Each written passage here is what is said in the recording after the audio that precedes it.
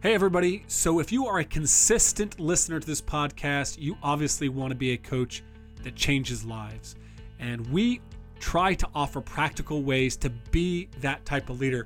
But if you've been a leader for a while, you know it's not just about the strategies. Right? This vocation is emotionally and mentally exhausting. It's why Nate and I ran our first transformational leadership retreat in July last year, because we knew coaches needed and they deserve something more. Now we're excited to announce dates and information for our 2020 retreats in the beautiful mountains of Park City, Utah.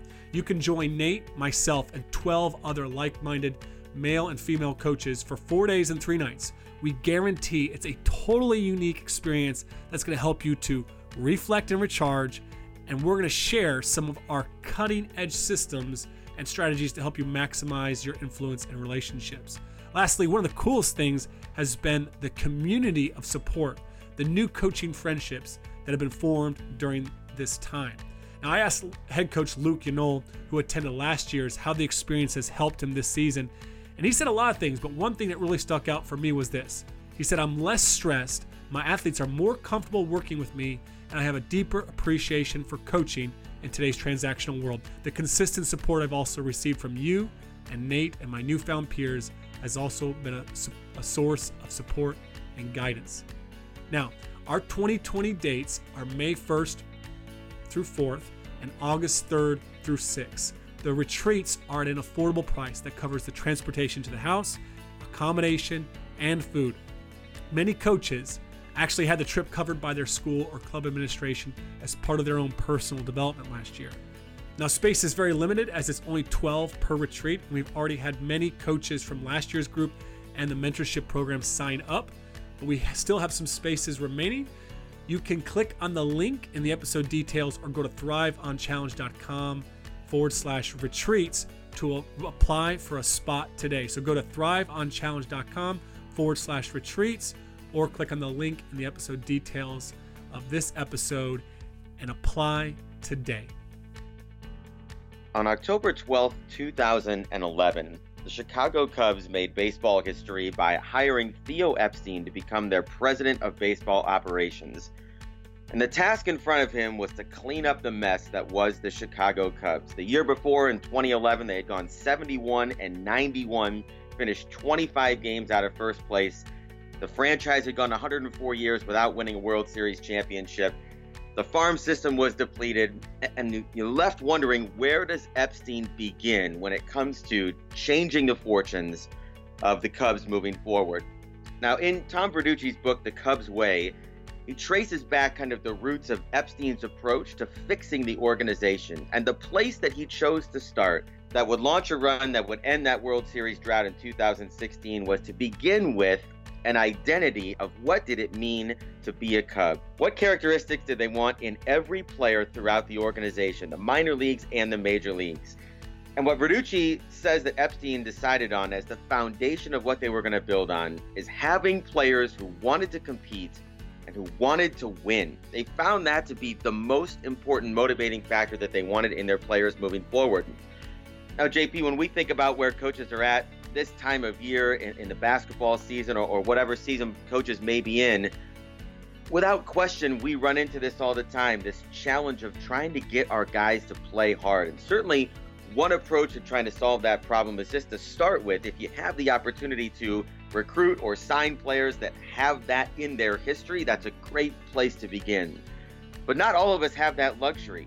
And what we want to talk about this week are a variety of strategies that you can use to help get your team to play hard. Look, we know in every sport at every level, playing hard and with consistent effort is a competitive advantage. But we also know that things that may have worked for your team last year or a few years ago may not work with the team that you have this season. And JP, while you and I both know there's no magic bullet that's going to work the same for every team, we're going to try to leave you with some strategies this week that will help your team to be able to compete at a high level in practices and in games.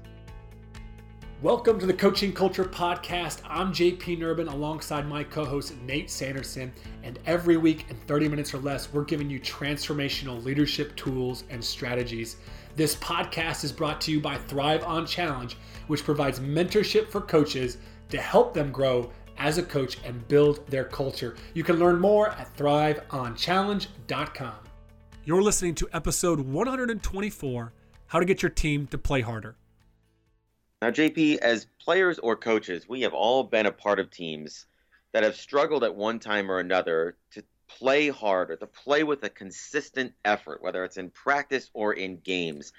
And if you're anything like me, I remember having a team 10 or 15 years ago where we played a team early in the season. We beat them by 50. We played them a second time in January at their place, and we barely beat them by 19. And I remember being so angry after the game because we just didn't play hard. Like, we didn't play to our potential, and I felt like it was because of a lack of effort. So I told the players after the game, we're on the road, right? When we get back to our gym, put your practice gear on, and we're going to practice until we're playing hard. And we did. We got back to the gym like at 10 o'clock. We put our practice gear on. We stretched out again, and we started practicing and probably went for about 45 minutes till I felt like we got to that level of effort that we were supposed to be at the whole time. Sent him home at 11 o'clock, right? I remember another time at the end of a practice, again, just losing my mind because we just weren't practicing hard. So we put the basketballs away and we did this ridiculous, we called it the gauntlet, and it was this conditioning thing.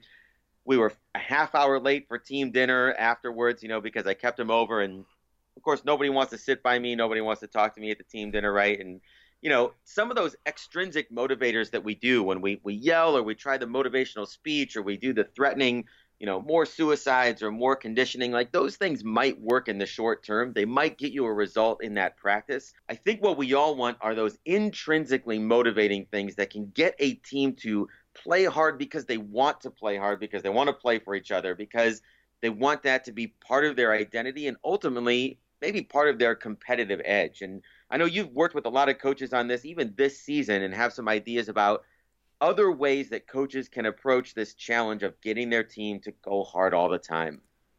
Well, I love your examples of the extrinsic motivators that you tried. I've definitely been that coach that's run his team immediately following the game when the fans are still there. I've definitely done that. And I am, guess I'm a little ashamed to say that I've actually spent probably 2 hours writing a pregame motivational talk once to get my team fired up. And yeah, what we're trying to talk about is how do we develop that intrinsically motivated team? And when it comes to competing, I think one of the biggest mistakes I ever actually made, though, was I didn't identify early on who on my team was already really intrinsically motivated to compete and to play hard and to have that desire to win, because not every player possesses it on the same level. Some of us are just ultra competitors, and some people struggle. So we have to identify early on. I remember years ago I had a player who was a competitor, but I really struggled to like this player because he was more of a gamer in practice, and he didn't like a lot of the drills that I put him through. And looking back, my practices were pretty boring at the time and pretty mundane, especially for a guy that just wants to get out there and compete. Well, when I changed my approach with that player and I realized, man, his competitive drive, his desire to want to scrimmage in practice, to just want to get out in the games, that's something good. That should be something that should be nourished. And so I had to change the way I coached that player and really embrace that competitor. And when I started to do that, when I started to create more competition within our practice, run our competitive cauldron in practice, but also really highlight his competitive behaviors and embrace that and show that to the team how important that was, there was a complete transformation within our team. Because I think, honestly, one or two guys that are really competitive, they can really move the team forward in this area. And that's one of the big things that we've been working on with coaches over the last few weeks, that maybe their team is struggling to compete hard, is who is that guy on your team that really, is the pulse of the team? When their energy is low, or when they're struggling to play hard, the team's energy goes down. And because of identifying that person and helping them to be at their best, to compete their hardest, that honestly works way more effective than trying to motivate sometimes 12 to 15 different individuals. It's a little bit easier to kind of focus on helping that one person tap into their motivation and to their competitive spirit. One of the funny things about having a competitor on your team, is that sometimes they're not the most popular player in practice. I mean, I can think back to some of the kids that have been most competitive on a daily basis in my 18-year career. And when you're doing a rebounding drill or a loose ball drill, or it comes down to one possession wins the game in practice, nobody really wants to go against those guys because they will literally do whatever it takes. They're pulling on jerseys, they're undercutting somebody, they're fouling just because they just refuse to lose, right? And sometimes even as coaches, we see that kind of behavior in practice, and rather than trying to channel it like what you're talking about here for the betterment of the team, sometimes we overreact the other way and say, hey, you got to tone it back, or somebody's going to get hurt, or that's not how we treat our own teammates here. And I think you're right on that. There are a lot of teams that have a player that can be the switch, right? The one that if you can just figure out how to channel them in a way that benefits the team, that others will take their cues from that, and you can raise the whole level just by focusing on that one individual. Yeah, and I mean, I got the privilege to play with multiple high-level players at the University of South Carolina, and one of them was Ronaldo Balkman, who had a 5-6 year career in the NBA with the Knicks, the Nuggets, and Balkman was that guy for us. I mean, my year at South Carolina, we'd go out and we'd lay an egg against a really, really poor team below 500, but at the same time, we would manage to beat Florida, who would go on to become the national champions twice. We beat them twice, and I just remember it was because Balkman was on that day, and he was present, and he was fired up, and he was ready to go. But if he was not ready to go, like it was like a death sentence for our team. So one of the things that we've been working with coaches to help those players that struggle to bring that consistent energy and that are the pulse of the team so often is called WHOOP. All right, it's a strategy from Gabrielle Oettingen. She's a professor at NYU. She's done stuff with Angela Duckworth, and I heard her speak maybe 3 years ago at Angela Duckworth's conference. And the strategy of WHOOP is wish, outcome, obstacle, plan. And so you essentially work with students or people in business to what is your wish? What would that outcome look like, to visualize that outcome? But the most important piece is what is the obstacle that's going to keep you from achieving that or being at that level? So with coaches, it's okay, what does a great performance look like for that player? Getting that player to visualize that, to really identify them not just playing well, but playing hard, playing with high energy. But then identifying their obstacles, the things that set them off course. And that could be stuff before the game, that could be stuff in the game, but helping the player on a personal level identify the obstacles and then implement a plan for themselves, a personal intervention, but also a plan for the coaches and to help them overcome those obstacles when they arise, because it is so important to get that person at their highest level, them competing as hard as they possibly can, because we know the rest of the team will most likely follow in suit. JP, I love that approach because I think it's so important when you identify with that player to engage with them just in that conversation of the influence that they have over kind of the effort level of the rest of the team, because they may not be aware of it. I remember when I'm reading The Cubs Way, there's a segment in there where Joe Madden talks about Dexter Fowler as the leadoff hitter for the Cubs when they went on that run. And he said the thing that he always told Fowler before the game was, you go, we go.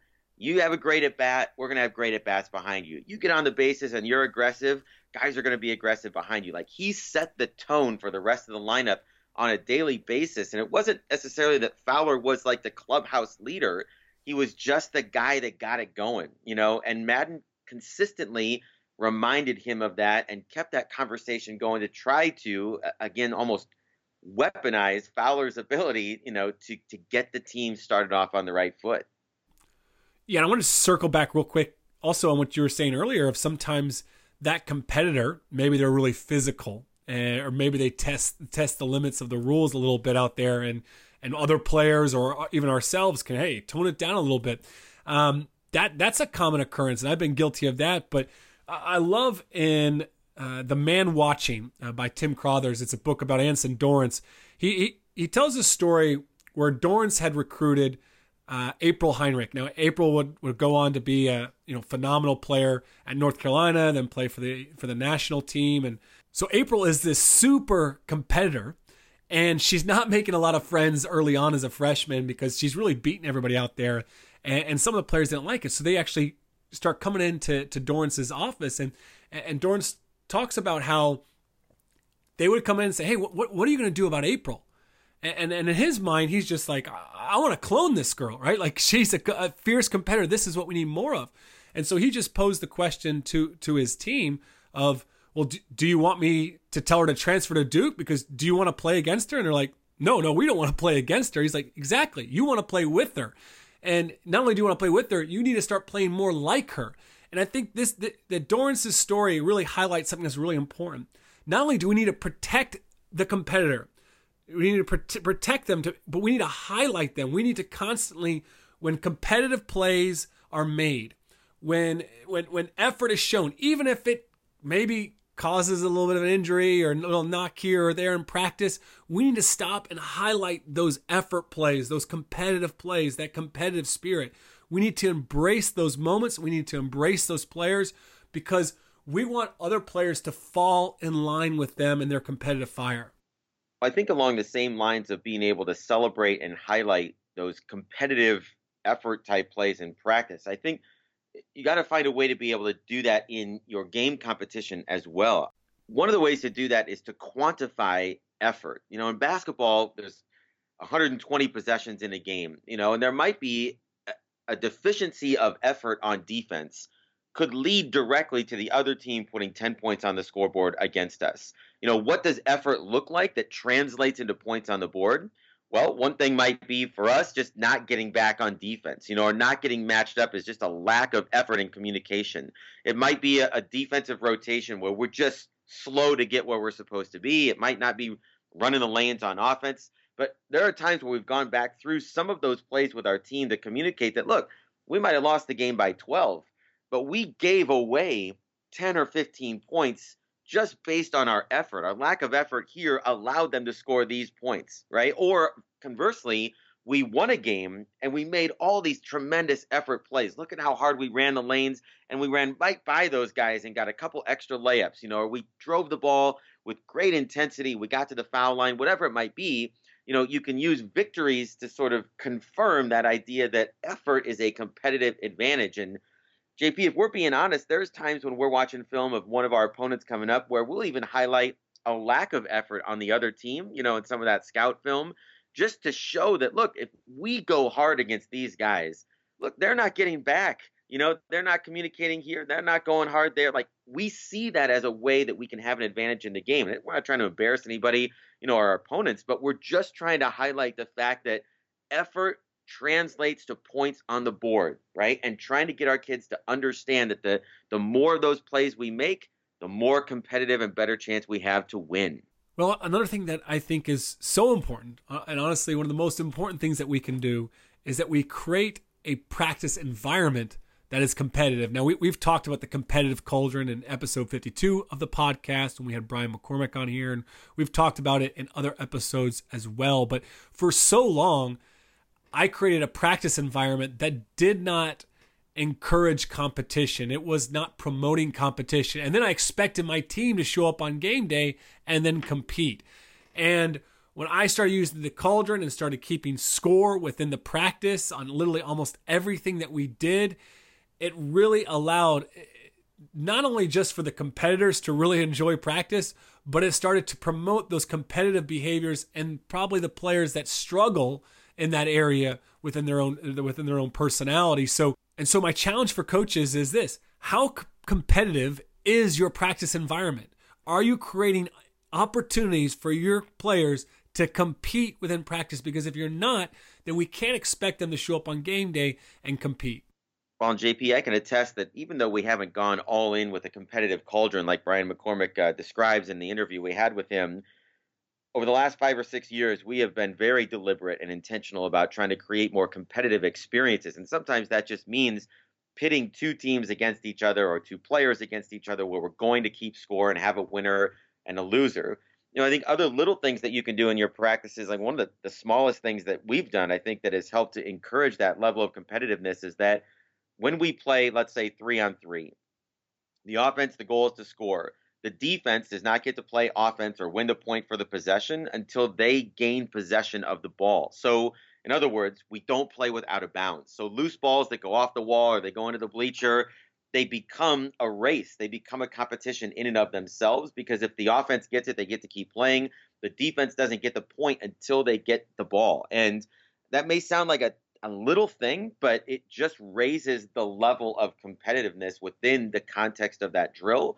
And we've just really tried to find more and more little ways like that we can add or change rules in some of our competitions to create even more of that competitive atmosphere.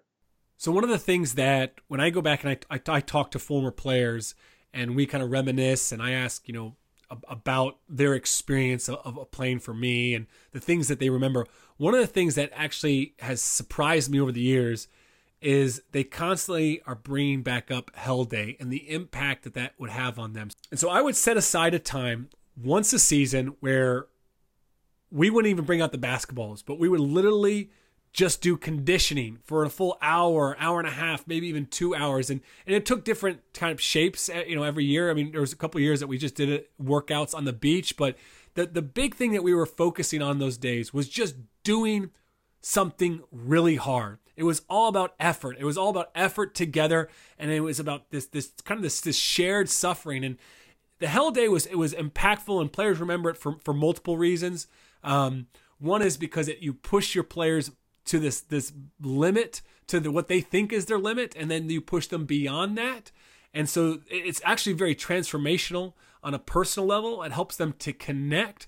But the other big thing is it's just you're requiring them, you're asking them to invest so much energy and so much effort that when it comes time to the big game or when things are on the line, they can come back to those moments. Hey, we ran those lines, we did those sprints, we did all those push-ups, and those investments in practice, I truly believe, translate to an investment of energy come the game day, because you've invested it before.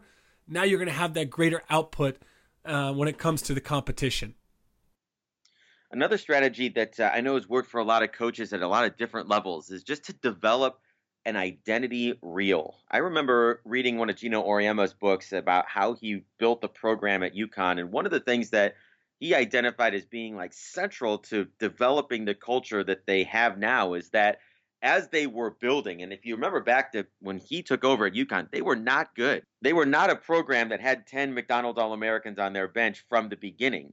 But one of the things that he invested in was when he saw plays that were made that were symbolic of what he wanted the program to become, he would pull them out of the film and add them to their identity reel. And every year when they bring recruits in, or every year when they'd have a new class starting as freshmen, they would always see sort of the accumulation of these reels. And they were effort plays, and they were big shots and big moments, and they were also just little things, right? Like being a great teammate and having the bench explode, and enthusiasm, and all the things that he wanted to shape the program around were seen in this 4 to 5 minute reel of highlights. And they showed it year after year. They kept adding to it as they went along. And I think, if you're in the middle of your season now in January, this is a great time to start really forging the identity of your team. And you can do that by going back and finding some of those clips that say, yeah, this is who we want to be. This is how we want to play. This is our effort. This is our enthusiasm for our teammates. And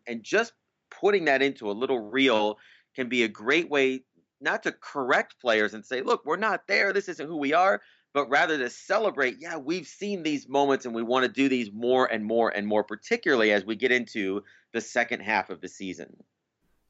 That is so important and so powerful, because I think so often players see competing as some sort of outcome. And here you're focusing on competing, and that is more around an identity, that they're a competitor. And I think that's a really powerful tool and message for our players.